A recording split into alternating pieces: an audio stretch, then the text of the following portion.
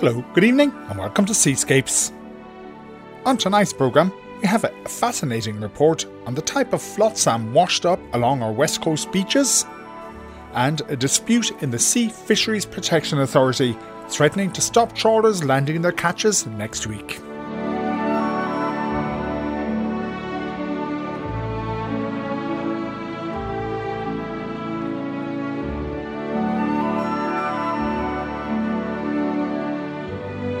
Clean Coasts Environmental Group has thousands of Irish volunteers dedicated to the protection and care of our beautiful beaches and waterways. They organise hundreds of beach cleanups and remove tons of marine litter every year. And at their annual awards in December, they honoured groups and individuals from around the country who've made outstanding contributions to the care of our coastal environments. One of the main awards was won by a member of Keep Our Beaches Clean group from the Clew Bay area of South County Mayo. Joanna McNicholas met her on one of her beaches. At Carramore Beach, near Lewisburg in County Mayo, I met the Ocean Hero Individual of the Year award winner Mairead Stanton to offer my congratulations and to hear about the more unusual items which wash up on our beaches from the Atlantic Ocean. Well, I'm delighted to accept the award, even though, I take it for the team. We have a great group here called Keep the Beaches Clean, and I think they were all responsible for nominating me for this one, but really it's a team effort. We're people like-minded people who have a social media group that keep each other updated on which beach needs a little bit of attention today, and young mothers and their kids and lots of people from all around the South Clew Bay area. We get out and we do our little bit and keep the beaches clean. And you come out here every morning after your swim and collect whatever you can find? Yeah, well, there's a gang of us to go for a swim at 8 o'clock, and then there's a few of us, then once we're dressed and warm, we take off with the litter pickers and we get a little bit of exercise, we have a chat and we leave the place nice and clean. So in the summertime we carry home a lot of stuff that isn't rubbish, like towels, swimwear, shoes, all sorts of stuff that people walk away and leave after them. And I've had great fun reuniting some of them with their owners, and then the rest I send off. Either the towels go to the dog charity, the rescue home, or the rest of the stuff goes to the charity shops. I've had a few trips to the charity shops with all the good items that are left here at the beach.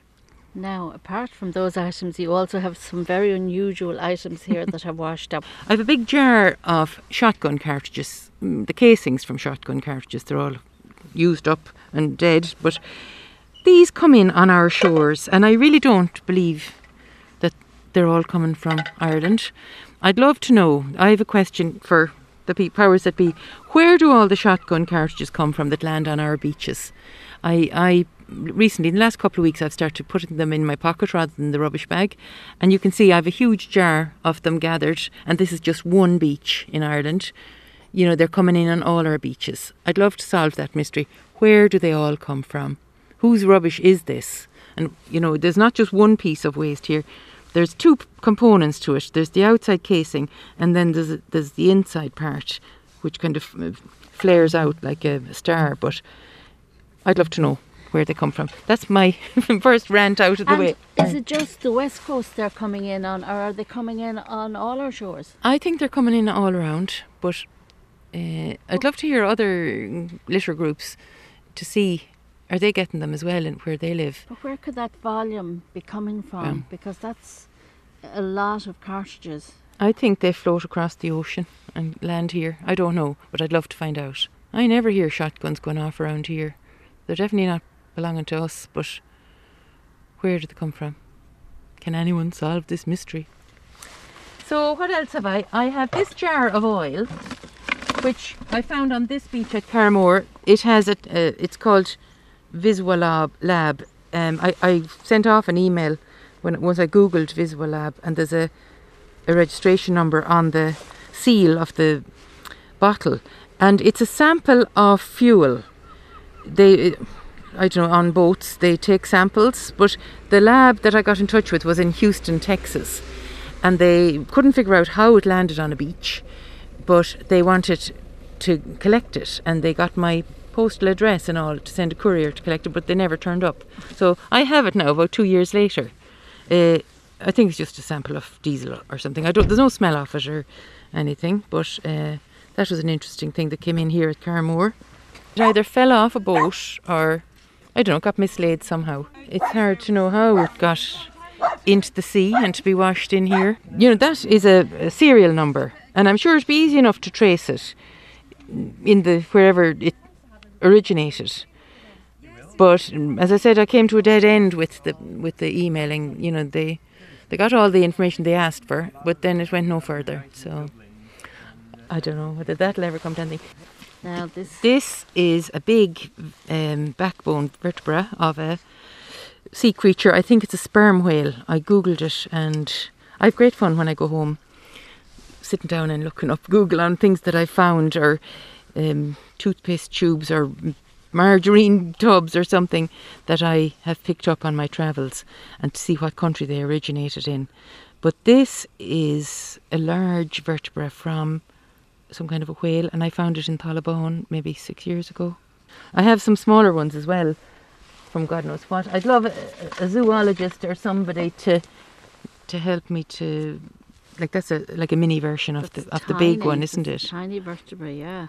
Yeah. But that bigger one there, what would it be about? 14 or 15 inches, I'd say, across, and then it's about 12 or 13 up or down. I don't know which way it goes in the animal. That's, I think, where the spinal cord goes through there. So it's a very interesting creature from the deep. And of course, I've lots of lovely driftwood. Beautiful shapes of driftwood that I find on the beach as well. When I'm walking on the beach, just to make it interesting, I keep an eye out for wishing stones, a stone with a stripe through it, all the way through the stone, and supposedly it's a wishing stone, so if you hold it in your hand you can make your wish and, you know, it might come true. Or a hag stone then is a stone you can see through, that there's a hole all the way through, and they're supposed to have magic powers. But this is entertainment for me when I'm walking on the beach, and so often when I'm picking litter I come across a heart on the beach, either a stone that's in the shape of a heart, or a puddle, or even a stone where the sand has been left on it so that it looks like a heart. And it's lovely. It makes me feel that I'm being thanked or appreciated for what I'm doing on the beach. It's a nice, loved feeling. I you know, it might sound a bit screwy, but I do enjoy when I have that little moment of love coming back at me. Because I'm trying to love the beach by keeping it nice and clean. You can do so many things on the beach. You can be peaceful, you can be energetic, you can get your exercise. It's a fabulous place to just come and even relax and meditate. And where do you think this driftwood did it just come in, or? Well, you know, we don't have that many trees on our coastline. If you look, you can't really see any tree at all. So they definitely come in from far off places. Yeah, I'd love, like, somebody that knows about the carbon dating and everything. Recognise what type of a tree it was. Was it pine? Was it ash? Was it oak? What was it? Like, it's a long time since that was a live tree. They look very old. And some of them look like that looks like a fish or a dolphin or something. Like, if you had a creative mind, you can make some beautiful stuff out of that. Now, the best find I ever got was a letter that had started life in a bottle, but by the time it got here, the bottle had perished, and it was just in a Ziploc bag. And it was a lovely letter that travelled all the way from South Carolina. It took 1.5 years to cross the Atlantic. That's another story. That's for another day, maybe. But ever since, I keep my eye out for a story just as good as that one. That's what keeps me going. The most unusual thing that I ever saw was an enormous coconut.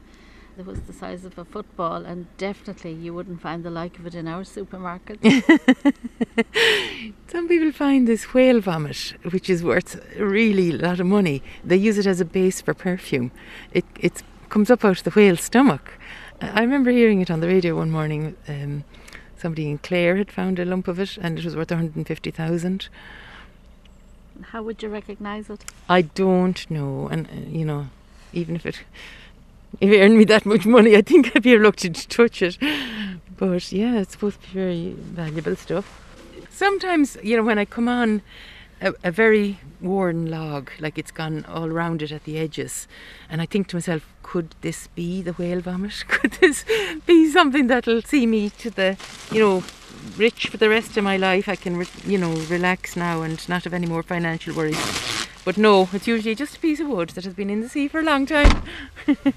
And after that interesting conversation, Mairead took me to see her collection of sea glass. This is the collection of glass I've made over the years picking litter. I take the sea glass with me.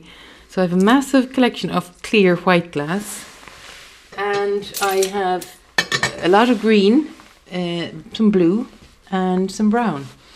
They're all nicely smoothed by the waves and the ocean. And then this big vase here, it's full up of pieces of crockery that I found. Some of them have patterns or stripes or just, some of them are very, very old looking. And it's like, look at that, it's like a crock or something.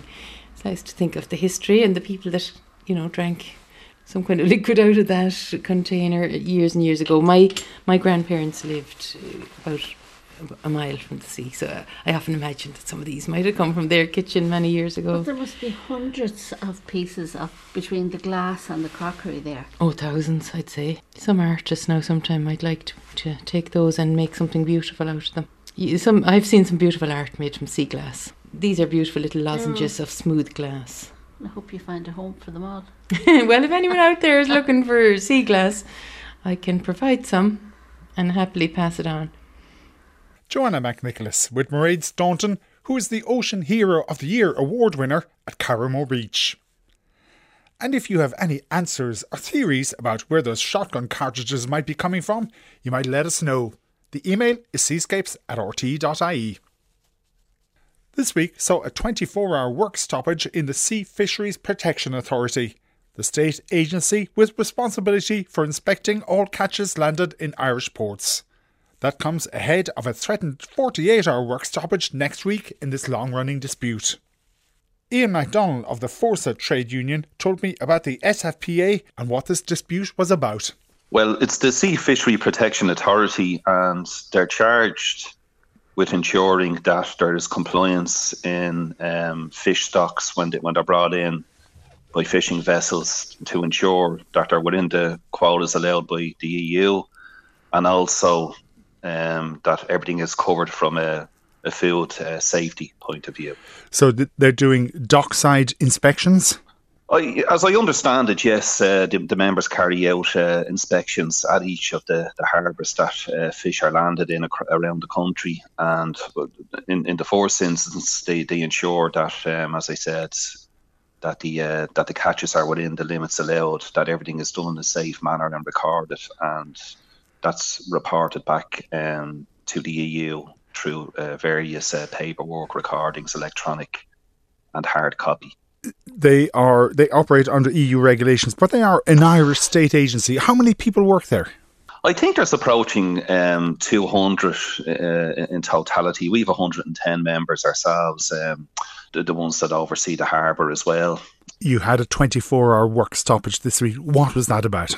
Well, that goes back to February, March of last year, when we suspended notice of industrial action that was due to take place then.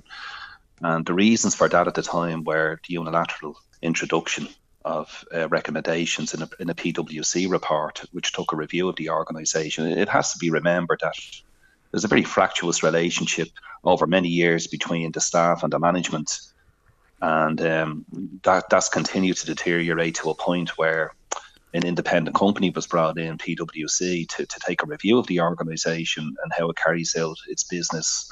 And a lot of that was the relationship with the staff and how to improve matters there. So there were 47 recommendations, as I said, issued in that report.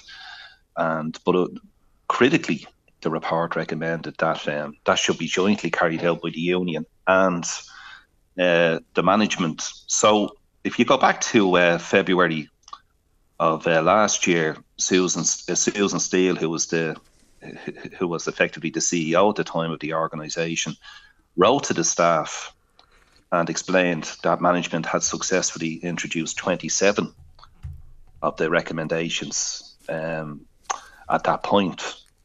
And that was very upsetting for our members, because the introduction of those recommendations had a direct effect on people's working conditions, how posts were filled, how people transfer from one post into another, how people carry and retain pensionability of rostered allowances, etc. That the way that the organisation introduced the 27 recommendations effectively negated a lot of those established terms and conditions and their right to carry and sustain their pay terms and conditions. The agency is relatively small, and people might not know about it. What the kind of work your inspectors do, what would they be equivalent to elsewhere? Like, would they be graded the same as Gardaí, or lower or higher, or what?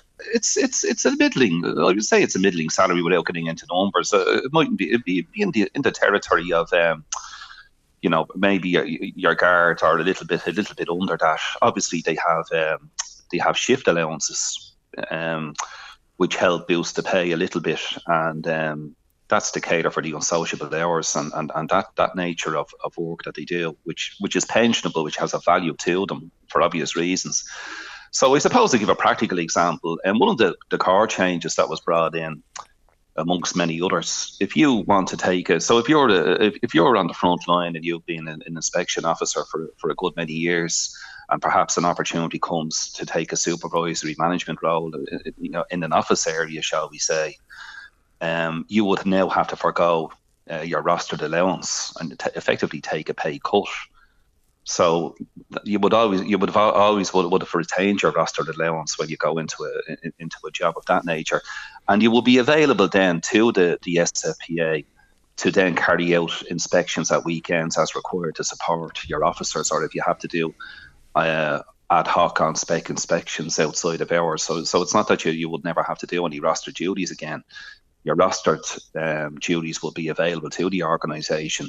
But the management were looking for that, we're advertising the roles without agreement of the union, that you would have to take your rostered allowance out of your new arrangement. So that's just one practical example amongst many. So what's been the history then of the dispute over the last year? You're going to the Labour Court, or you want to go to the Labour Court? In March of last year, on the cusp of industrial action happening in February, March of last year, the Workplace Relations Commission intervened because it was a matter of national interest to keep the business going. And we went in, both ourselves and the SFPA willingly went in to the Workplace Relations Commission. And in the first instance, we had a number of conciliation conferences where the WRC will mediate and try and reach agreement between both sides. But the difficulty in that process was management wouldn't move one inch. And here's the real part of the problem. The SFPA they're supposed to be tasked to manage and run that business, that inspection side of fisheries, and to ensure all is well and all is done within regulations. But I suppose getting back to the WRC piece, unfortunately there wasn't success there, and both sides again voluntarily agreed that the matter would be referred into the Labour Court, which is the next step on the collective industrial relations issue. When you don't have success at the WRC, you move into the court. And we met with the Labour Court in a formal hearing setting in June of last year. The court was quite conscious of the long-term fractious and bad relationship between management and staff and the union for a great number of years. And they said they felt the best way they could assist us was in the context of a binding arbitration. Now, the union confirmed that we would be interested in that approach, and we would put our issues in the hands of the court and our arguments and be bound by the outcome. The SFPA, our understanding was they confirmed that they would do so as well. So the court reconvened in July of last year, and shortly before the hearing, the SFPA informed the court that they could only be bound by the outcome once they got permission from DPAR, the Department of Public Expenditure and Reform. So in other words, they wanted to see what the decision of the court was, but they wanted to have the facility then to run that by DPAR. And if DPAR says no, it's no. So since July of last year, we've been trying to look at alternative ways to resolve the dispute. But the company have continued to unilaterally introduce the PwC recommendations, and we've had no choice but to reactivate our industrial action. If they return to that position that they will be bound by the outcome without prejudice, or having the right to get further approval post a Labour court decision, well, then the industrial action can stop. But if they do not do that, it'll ramp up to 48 hours next week, and we'll be meeting after that to consider that's next week. It up further again. You just went back to work last night, yes. And so next week you've got 48 hours. Yes, we have a 48-hour work stoppage, and we'll be meeting later today and Monday to review the 24-hour stoppage. And there's a terrible relationship there over a great number of years, and it can't continue. But the management of the SFPA have to play an equal role in that, and at least meet us halfway and give us the right to negotiate properly on behalf of our members. What happens to a trawler if it wants to land a catch while you are on strike? I presume they can land and dock. And sorry for the terminology if I get it wrong. I'm a lay person in relation to that side of it. But our members will not be there to assist in processing their catches and recording them, ensuring that they're at the appropriate level that's allowed for under EU regulations. And in that context, I don't think they can proceed then to process the fish. But we've no quarrel with the fishing industry. It's a difficult job our members do, and the SFPA do, because there's obviously naturally disputes over what qualifies as a catch and what's allowable. So it's not a popular job. They are effectively a type of police force for the fishing industry, shall we say. But we've no quarrel with the fishing industry, and we wish them well. But we have to resolve this matter, because what would affect the fishing industry will be a lack of inspectors, for example, or inspectors' work being stretched to such a point that they can't properly cover all the ports. So that's one problem that the management have created. They've flooded Clonakilty in particular with backroom staff. They don't entertain remote working. So in other words, if you work in any of the 5 other areas around the country, whether it be Howth, Rossnaville and Galway or Sligo, etc., you cannot get a job you cannot really progress properly into supervisor roles or management roles, because you have to move to Clonakilty. They insist that people are in the office in Clonakilty, which is bizarre when you think of remote work and what's happened during COVID. That's one thing they just flatly said no to, So this company needs to get out of the dark ages and engage properly with its staff. When is your 48-hour strike or work stoppage meant to start? It's going to start in the middle of next week, midnight Tuesday, rolling into Wednesday, the 25th. So Tuesday, midnight Wednesday, and then it'll end midnight on Thursday, the 27th. So that's the plan for next week. And that was Ian MacDonald of Forsa. And there is real concern in the fishing industry that work stoppages will prevent trawlers from landing catches and from having fresh fish processed in a timely manner. In a statement today, the SFPA said the Sea Fisheries Protection Authority has been notified by Forsa of industrial action within the SFPA with a 48-hour work stoppage on January 26th and Thursday, January 27th. In addition to the 24-hour work stoppage which took place yesterday.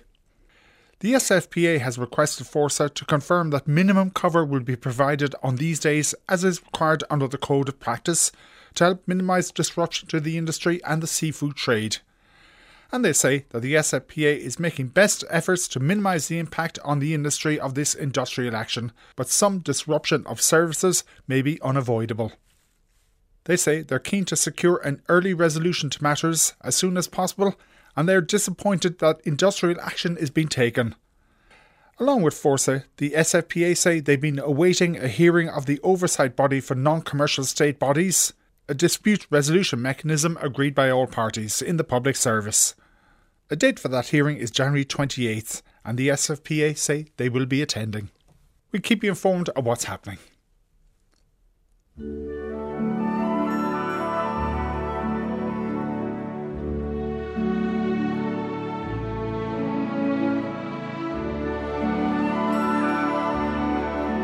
And that's it for Seascapes for this week. We're back at the same time next Friday. Everything on the programme is podcast is on our website, rte.ie/seascapes. If you want to contact me or the programme, the email is seascapes@rte.ie.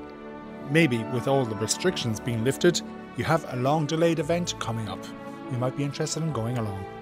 If you're anywhere on or near the water over the next week, stay safe.